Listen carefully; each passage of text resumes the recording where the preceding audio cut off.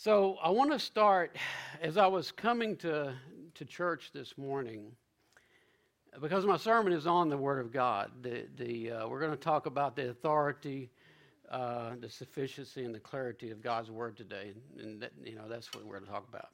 But as I was on my way home from church to church this morning, I thought about my life as a Christian, and I got saved in 1978, and I began to study the Word of God. And I'll tell you, there's a lot of things I've done in my life that external things that have shaped my thoughts and my behavior. I spent 37 years in the Army, and the United States Army shaped my thoughts and my behavior, mostly my behavior, because sometimes that wasn't quite right. But as I look back over my life, and I'm 60 years old, I can testify without reservation that the Word of God has been a major part, has been the part that has shaped me and molded me into God's image. Now, I'm like the old, clump of coal. There's a lot of work to be done. But the Word of God is powerful and sharper than a two-edged sword, and it does a work in our life. And if we as a church ever abandon the Word of God, we should just close our doors. Because the Word of God is why we're here. It is the reason that we come here every Sunday, is to worship God and to share His Word. So if you go on our website, as a matter of fact, if you go on redeemerva.org, under the Beliefs tab, you will see what we believe and what we practice about God, Christ, and the Holy Spirit in the Bible. And also in that, there's the Baptist Faith and Message, which basically is a statement of faith that we adhere to, and that kind of guides us. But one thing is clear at Redeemer Bible Church, that Pastor Vic is not the head of the church. Okay, he is not the head. He is an elder, and neither are any other elders or any other members. Jesus Christ is the head of our church, and the Word of God is what we use for our authority in all matters of church and Christian practice as revealed by His Word. So if we make a decision, or if we have to have a conversation with someone that's based on biblical principle, not opinion or some other external philosophical ideas, it's based on the Word of God. And that's what we're going to talk about tonight, or today. So if we look across our nation today, we see a troubling trend in our nation among evangelicals. And I say evangelicals because you can actually claim to be an evangelical and not know the Lord. Okay, that is possible. But among evangelicals today, and among institutions that we thought were solid behind the Word, there's this troubling trend. And that is that there's a drought of biblical teaching and preaching. There is a belief that we need to add to the Bible in order for it to be relevant to meet our spiritual needs in today's culture. It's kind of like that. It's the Bible plus type approach. We not only need the Bible, we need to add to that. We need a different experience, or we need to add a new approach to theology. The Bible is not sufficient, right? And that is what's going on in a lot of organizations today. It's really the apostasy, and apostasy means the abandonment of the Word of God. And that's what's going on in many evangelical circles today. So what is the current state? I wrote down some ideas as I was preparing for the sermon, and these are some of the things I thought about. The church, many evangelical organizations and churches today have traded sermons for a self-affirming platitudes that seek to make people feel good about themselves. Their chief aim is to create an environment devoid of words such as repentance, judgment, and righteous living. Some churches have become entertainment centers where worship is designed for the audience, and it's not God, it's those people sitting in the pews. And some parachurch organizations that once were evangelical have embraced ecumenical fellowship with false religions and teachers. And so what I mean by that is there's this concept or this idea that everybody worships the same God, so therefore if somebody who worships Muhammad is good and they believe that there is a way to heaven, that we should fellowship with them. And the Bible is speaks strictly against that, because what fellowship does light have with darkness? What fellowship does light have with darkness? It has none. Because anytime you come into a dark room and you flip on the light, guess what happens to the darkness? It goes away. And so we have a problem here, and that's what I want to address today. I found this quote from the late J.I. Packer, and he wrote in his book, Fundamentalism and the Word of God, and he said this. He says, certainty about the great issues of the Christian faith and conduct is lacking all along the line. The outside observer sees us as staggering on from a gimmick to gimmick and stunt to stunt like so many drunks in a fog, not knowing at all where we are or which way we should be going. Preaching is hazy, heads are muddled, and hearts fret. Doubts drain strength, and uncertainty paralyzes action.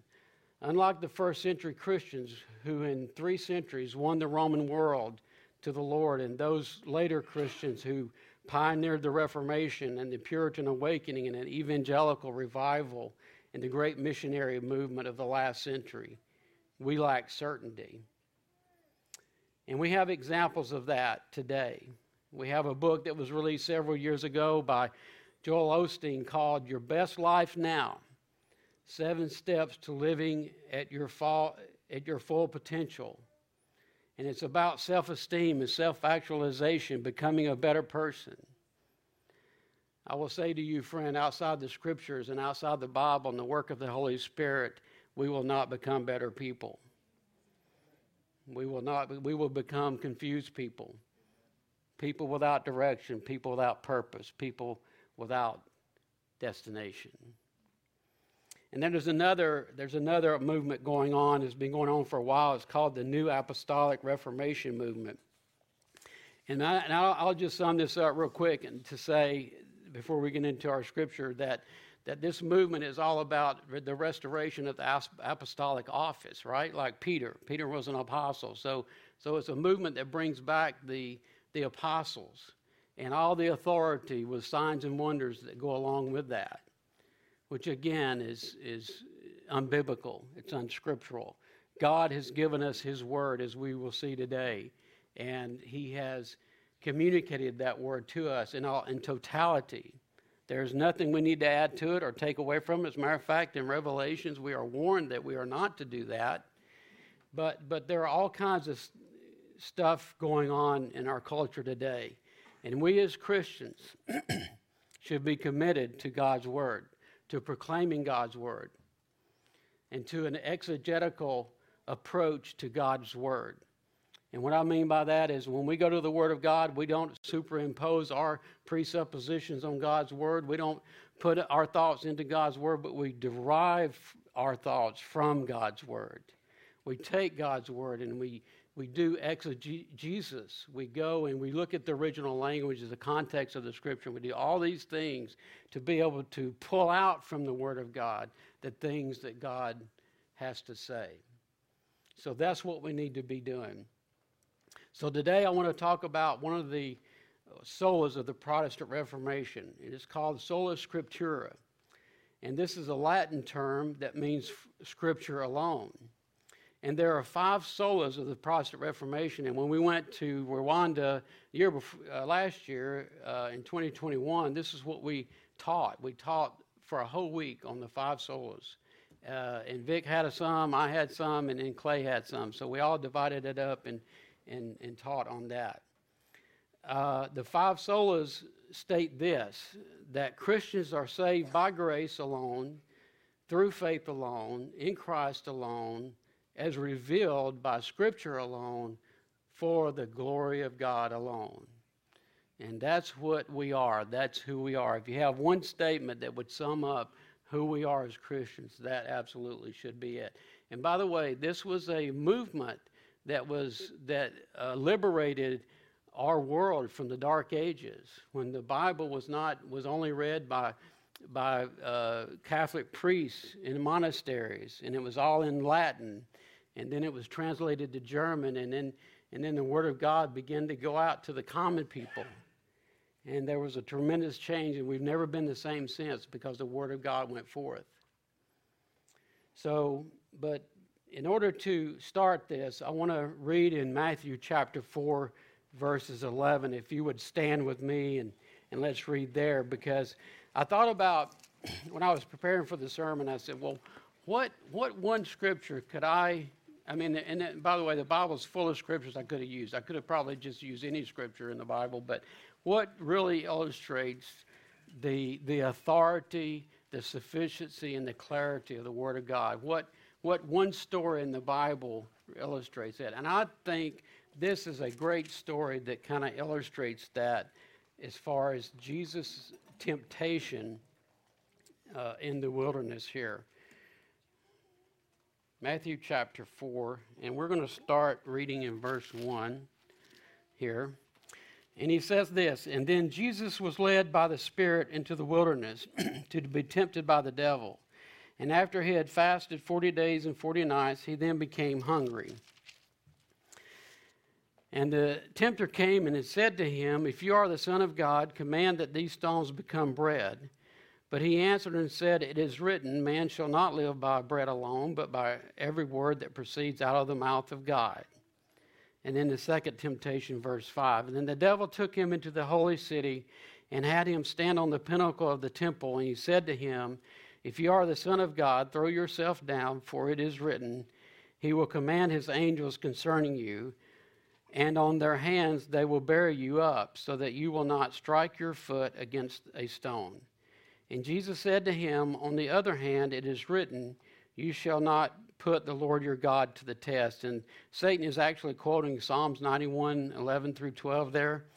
And then the third temptation. He said, "Again, the devil took him to a very high mountain and showed him all the kingdoms of the world and their glory. And he said to him, 'All these things I will give you if you fall down and worship me.' And then Jesus said to him, 'Go, Satan, for it is written, you shall worship the Lord your God and serve him.' Then the devil left him, and behold, the angels came and began to minister to him." Please be seated. So we have here a story. We have here a depiction of a true depiction of Christ's encounter with temptation. And we know that he never gave into temptation, because the Bible says that he was tempted in all manners as we are, but without temptation. And Jesus was faced with the lust of the flesh, the temptation there in verses 2 through 4, the lust of the eyes, the pride of life. And his response was a biblical response. I tell people all the time, Jesus never answered something unless he had a biblical response to his answer. That's where I want to be, right? And because sometimes I don't. But I want a biblical response. And he did. He gave a biblical response. He talks about the man not living by the bread alone, but by every word that proceeds out. And then he talks about not putting the Lord to the test. And there he's making reference to the Israelites when they were in the wilderness and they wanted water and they were complaining and they didn't have faith that God would give them what they needed. And so they were testing God. And then he ends by saying, "You shall worship the Lord your God and serve him only." And that's what we're doing today. We're worshiping the Lord our God and him only. We're not here to worship anybody else or nothing else, but we're worshiping the Lord today. And so we see Christ's response about Scripture and how he used Scripture of the Old Testament to defend. And we're also in Ephesians 6, if you recall, we're reminded that, the armor of God, right? We've got the armor of God and the sword of the Spirit. is both an offensive and defensive weapon. It's the only weapon that has dual roles. It's an offensive and defensive weapon. The Word of God is used to defend error and defend against apostasy and defend against bad teaching, but it's also used to penetrate the heart. See, the Word of God is a sword. It's used to penetrate and to cut and to open up, to display. And so Jesus used that. So we go to the authority of Scripture. Let's get to one of our main points here, the authority. So what does authority mean? If someone asked you, had your Bible out and say, well, why should I read that book? What is special about that book, right? And I hope you could answer that. I hope you could answer, at least from a kind of a high level that, hey, let me tell you what the Word of God has done in my life. And you share with them maybe some experiences you've had with how God has used the Word to change your mind. But there is a definition for the authority of Scripture. And it's the one I got. It came from Wayne Grudem in his book, Systematic Theology, An Introduction to Bible Doctrine. I highly recommend that if you want to study the Word. It's a great reference book to have. But he said this. He said, all the words in Scripture are God's words in such a way that to disbelieve or disobey any word of Scripture is to disbelieve or disobey God. And so that's the definition of biblical authority. But how do we know the Word of God is authoritative? Well, I think there are several reasons why. First off is because the testimony of Scripture itself. In Exodus 20, verses 1 through 17, for those of you who don't know, that is the Ten Commandments chapter, right? And God begins the Ten Commandments. Right before he gives the Ten Commandments to Moses, he begins by this. He says, and then in verse 1 there of chapter 20 in Exodus, he said, then God spoke all these words, saying. And then in verse 2, he starts out by saying, you shall have no other gods before you. So God begins, he starts out and he preaches the Word. And from Genesis 1 all the way to the last chapter of Revelation, we have the Word of God. In the New Testament, in 2 Peter chapter 1, verse 20 through 21, it says this, but know this, first of all, that no prophecy of Scripture is a matter of one's own interpretation. For no prophecy has ever made an act of human will, but men moved by the Holy Spirit spoke the Word of God, or spoke from God. And so we have another scripture there that talks about how God used humans to speak his word. When the Apostle Paul was writing, he was speaking the Word of God. And we have to believe in that, and our faith has to be, because it was the Word of God. Excuse me. In 2 Peter 3:16, Peter attributes Paul's writing as Scripture. Okay, he says this, as also in all his letters, speaking in them of these things, in which are some things hard to understand, which the untaught and the unstable distort, so that they do also the rest of Scripture to their own destruction. So Peter is talking about Paul's writings and how they are Scripture. And then the Word of God is authoritative because it is God-breathed. And I love, this is probably one of my favorite scriptures, verses in all of Scripture. But he says this in 2 Timothy 3:16. He says, all Scripture is inspired by God and profitable for teaching, for reproofing, for reproof, for correction, for training in righteousness, so that the man of God may be adequately equipped for every good work. Why does God reprove us? Why does God correct us? Why does God expect us to learn? Because because the Word of God makes us adequate and equipped for the good work that God has called us to do. And there's no one in here that can say, God has never called me to good work. I have no idea what you're talking about. Because God has called us to every good work. He has got something for us to do. No matter our age, no matter our economic status, God has called us. So we have authority because the Word of God is God-breathed.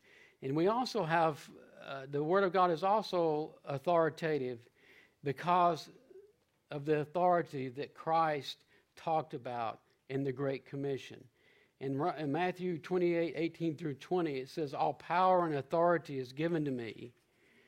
And so when Jesus said that, and we became a Christian and the Holy Spirit came and lived within us, then we have the authority to speak the Word of God. We have this authority to witness the Word of God.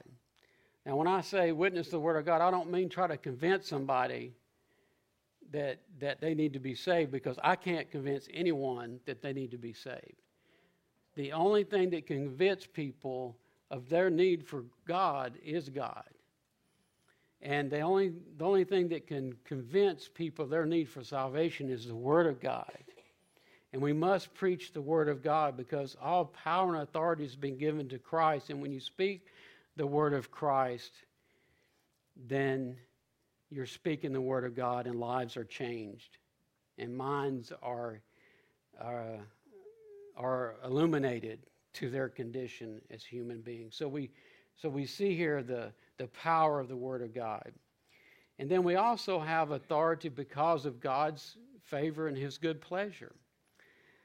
In Ephesians 1:9, he says this. He says, He made known to us the mystery of His will according to His kind intention, which He purposed in Him. So what does it mean to know the mystery of His will? The mystery here is a word that means it is something that cannot be figured out by human thought. It is something that can only be realized through revelation, right? I mean, when Paul talked about the mystery, and talks about this a lot in Acts, and he's talking about, being the first missionary to the Gentiles, right? So this is a new thing back in the New Testament. Up to this point, all that was kind of focused on the Jews, but God called Paul, and He made him a missionary to the Gentiles. So there was this mystery. How can the Jews and the Gentiles be in the same church? Because the Bible says there's no difference between the Jews and the Gentiles, right? And the Greeks. There's no difference. And so the mystery that he's talking about is the mystery. And the mystery, the fact that I am lost and in need of a Savior. Right? That's a mystery. We can't understand that. We can't comprehend that. But what happens is we read the Word of God, and the Word of God enlightens our minds, and our hearts are convicted, and God calls us, and we repent of our sins, and we acknowledge Jesus as Lord, and then we're regenerated, and then we're justified, and then we're sanctified, and then one day we're going to be glorified. How does all that happen? Because we're so smart? Or because we reach a level of goodness, and once we reach a certain plateau, we're gonna know everything, right? We've reached it. We're good. We're giving, we're helping old ladies across the street, and we're doing all these good things, right? That's not the way it works. It is absolutely a work of God. I wouldn't want to take credit for my salvation, because I'd mess it up. I mean, I would. If I had anything to do with it, I would just mess it up because of my flesh, because sometimes my heart wanders, And so we have the authority, and we know that it is through God's kind intention, and that word, kind intention, is really God's favor. See, those of us who name the name of Christ and have been regenerated have experienced God's favor. And we continue to experience God's favor. Okay? So we have the authority of Scripture. The second thing I want to talk about is the sufficiency of Scripture. So turn your Bibles to Psalms chapter 19, and if you've ever heard sermons about the sufficiency of Scripture, you have probably read this Scripture, because as far as I'm concerned, if you want to look at the sufficiency of Scripture, this is one you should study in great detail, because it's just a phenomenal Scripture where God really lays it out for us. And so in the next few minutes, I want to just kind of walk through this. But before I do, let me just build some context here, because that's important as we study God's Word, is context. And I would say the first 6 verses of this chapter talk about God's natural revelation. Now, what is God's natural revelation? That is God's creation, right? And if you read that in verse 1, it says, "The heavens are telling of the glory of God, and their expanse is declaring the work of his hands. Day to day pours forth speech, and night to night reveals knowledge. There is no speech, nor are there words, their voice is not heard." And so we see here the natural revelation of God. Now, this is part of the common grace of God, right? I mean, the natural revelation of God, he has created this world. You look at biological sciences, and you look at the telescope, and you see all the different organisms, and you look deep into the substructure of that organism, beyond the visual range of our eyes through a telescope, and you see the intricacies of that. You see the work of God. God's work is his creation testifies of who he is. Now, that doesn't save people. People can't be saved by that. But it is God's word to human beings. And then we have in the verses 7 through 10, and these are the verses we're going to really dive into, he talks about the Word of God.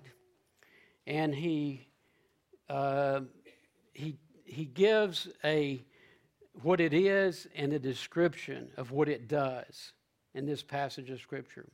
And the sufficiency of Scripture means that Scripture contains all the words of God intended for his people to have at each stage of redemptive history, and that it now contains everything we need God to tell us for salvation, for trusting him perfectly and obeying him perfectly. And so, why is the Word of God, why is it sufficient? Well, look in verse 7. He says there that the law of the Lord is perfect, restoring the soul. When we look at this, we see that God's law is perfect. So what does it accomplish? He says it there. He says it restores the soul. And I love that word perfect, because in the Hebrew, that basically means that the law of God, and when we're talking about the law of God, to us today, that is the Bible, okay? That is the Bible that we have in our possession today. That's the law of God. Back in those days, though, the law of God was those books that were written up to that time, certainly the first 5 books of the Old Testament, right? But we have the law, and it is perfect. And what does that word perfect mean? It means that the law of God is whole. Okay, there's no half glass, the glass is half full here or half empty. It is perfect. It is full. It is all that we need for things of righteousness and holiness to live the Word of God and to understand the Word of God. And we're going to talk about clarity in a few minutes here. But it is complete. It is sufficient. There's nothing more that you need. I mean, I know we got a lot of books. We got books on our shelf back there, great books of people who wrote books. And I quoted a scripture, not a scripture, but a quote from J.I. Packer. And that's all good. But there is no substitution, folks. Whatever you spend your time doing, there is no substitution for reading the Word of God. We are inundated with information, right, on the internet, and we can, but there's no substitution for taking time to read the whole, complete, sufficient Word of God, and to spend that time in seeking God's face and seeking to understand His Word. And he goes on there in verse 7, in the latter part of verse 7, he talks about the testimony of the Lord making us wise. And that means unwavering, immovable, unmistakable, and reliable. And that's what the Word of God is. It is worthy of trust. And then in verse 8 there, he says, the precepts of the Lord is sure, making wise the simple. And so when we I'm sorry, did I miss something here? Okay. All right. So the precepts of the Lord are right, rejoice in your heart. And the commandment of the Lord is pure, enlightening the eyes. And the fear of the Lord is clean, enduring forever.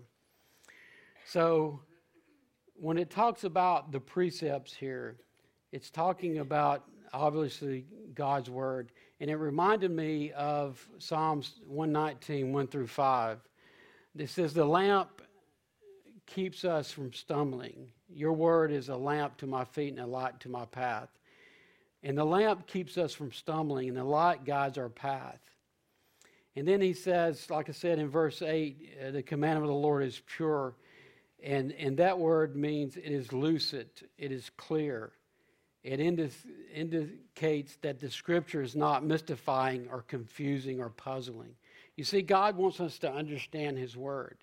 See, many think that I can't read commentaries because I'm not smart enough, or, the Bible is too hard to understand. You don't understand. God has created the Word so we could understand it. God didn't create the Word for Him. He understood it, right? He wrote it. He created the Word for us. We're the ones that need to understand it. And so God's Word is lucid. And then in verse 9, it says there that the fear of the Lord is clean, enduring forever. So there's two words here I want to talk about real quick. The fear of the Lord. Is this that it's the fear of the Lord is the reverential awe of God that compels believers to obey Him and to worship Him. And it's this awe that we have of God. And then the Hebrew word clean, speaks of the absence of impurity, filthiness, defilement. So the Word of God is without corruption, is without blemish, it is flawless. And then he goes on to say that the judgments of the Lord are true, that are righteous altogether. So we can trust that God's words are righteous, and they're meant for His righteous good. And then he ends it up with verse 10 there, where he says, they are more desirable than gold, yes, than pure gold, sweeter also than honey and drippings of honeycomb. So why is the Word of God so much more desirable than anything? It's because of Hebrews 4:12. And I made mention of this earlier. It says, for the Word of God is living and active and sharper than any two-edged sword, and piercing as far as the divisions of soul and spirit, of both joints and marrow. And the sword of the Spirit, as we talked about earlier there in Ephesians 6:17, it judges the thoughts and the intents of the heart. In Timothy, 2 Timothy 4:2 through 4, Paul charged Timothy. He said, preach the word, be ready in season, out of season, rebuke, exhort with great patience and instruction, for the time will come when they will not endure sound doctrine, but wanting to have their ears tickled, they will accumulate for themselves teachers in accordance to their own desires, and will turn away their ears from the truth and will turn aside to myths. Folks, we are living in an age where people's ears are being tickled. And they have abandoned the Word of God in many, many churches. So we go now to the clarity of Scripture. And then I got to finish this in about 3 minutes here. So the clarity of Scripture, let's talk about that. See, if we're going to understand the clarity of Scripture, or the doctrine of perspicuity of Scripture, which is the clarity of Scripture, and we believe that the central message of the Bible is clear and understandable, and that the Bible itself can be properly interpreted in a normal or literal sense, and has been the cornerstone of the Reformation, the Protestant Reformation, since it began. So we understand that we can know the Word of God because it is a work of God through the person of the Holy Spirit. Okay, it is a work of God through the person of the Holy Spirit. In John 14, 16, and 26, it says, "But the Helper, the Holy Spirit, whom the Father will send in my name, he will teach you all things and bring to remembrance all that I said unto you." And in this chapter, Jesus is speaking of the Helper, and the Holy Spirit is a helper. In John 16, 13, it says this. He says, "But when he, the Spirit of truth, comes, he will guide you into all the truth, for he will not speak on his own initiative, but whatever he hears, he will speak, and he will disclose to you what is to come." That sounds like a promise to me. I mean, he didn't say he might expose to you if you have the right education, right? There was no condition. He said he will expose to you. And so God is not a God of confusion. In 1 Corinthians 14:33, he says, "God is not a confusion, but is of peace, and is as in all the churches of the saints." And you have to read that story. I was going to go into that, but I'm right out of time here. But God is not a God of confusion. He wants you to know. But what does it take from us? What do? We are to submit ourselves in a time of quietness, in a time of contemplation, in a time of seeking the Word of God.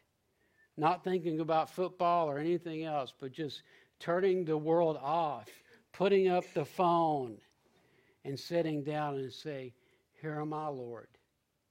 Speak to me through your Word."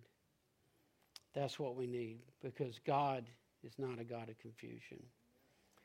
In 2 Timothy 2:15, he says, "Be diligent to present yourselves approved to God as a workman who does not need to be ashamed, accurately handling the word of truth." So we understand now that the Word of God is authoritative, the Word of God is sufficient, and the Word of God is clear. What will we do with the Word of God? I want to conclude my sermon today by this in James 1:25. It's a challenge. It says this. It says, "If anyone is a hearer of the word and not a doer, he is like a man who looks intently into the perfect law of liberty and abides by it, not having become a forgetful hearer, but an effectual doer. This man will be blessed in what he does, or blessed in all his ways." So that's the question, folks. Who are we? Are we someone who abides in the Word of God? Is that a part of our life? Is that how we get our direction, our thoughts? Or are we that hearer, but we're a forgetful hearer? We hear the Word of God, but then we walk out the door and we don't ever pick it up until maybe we hear again on Sunday.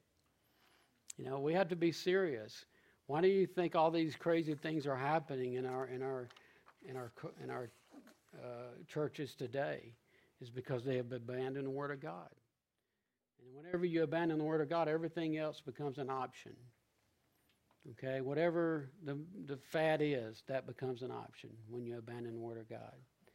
So I want to encourage you to seek God and to read the Word of God this week, and I pray God will bless you.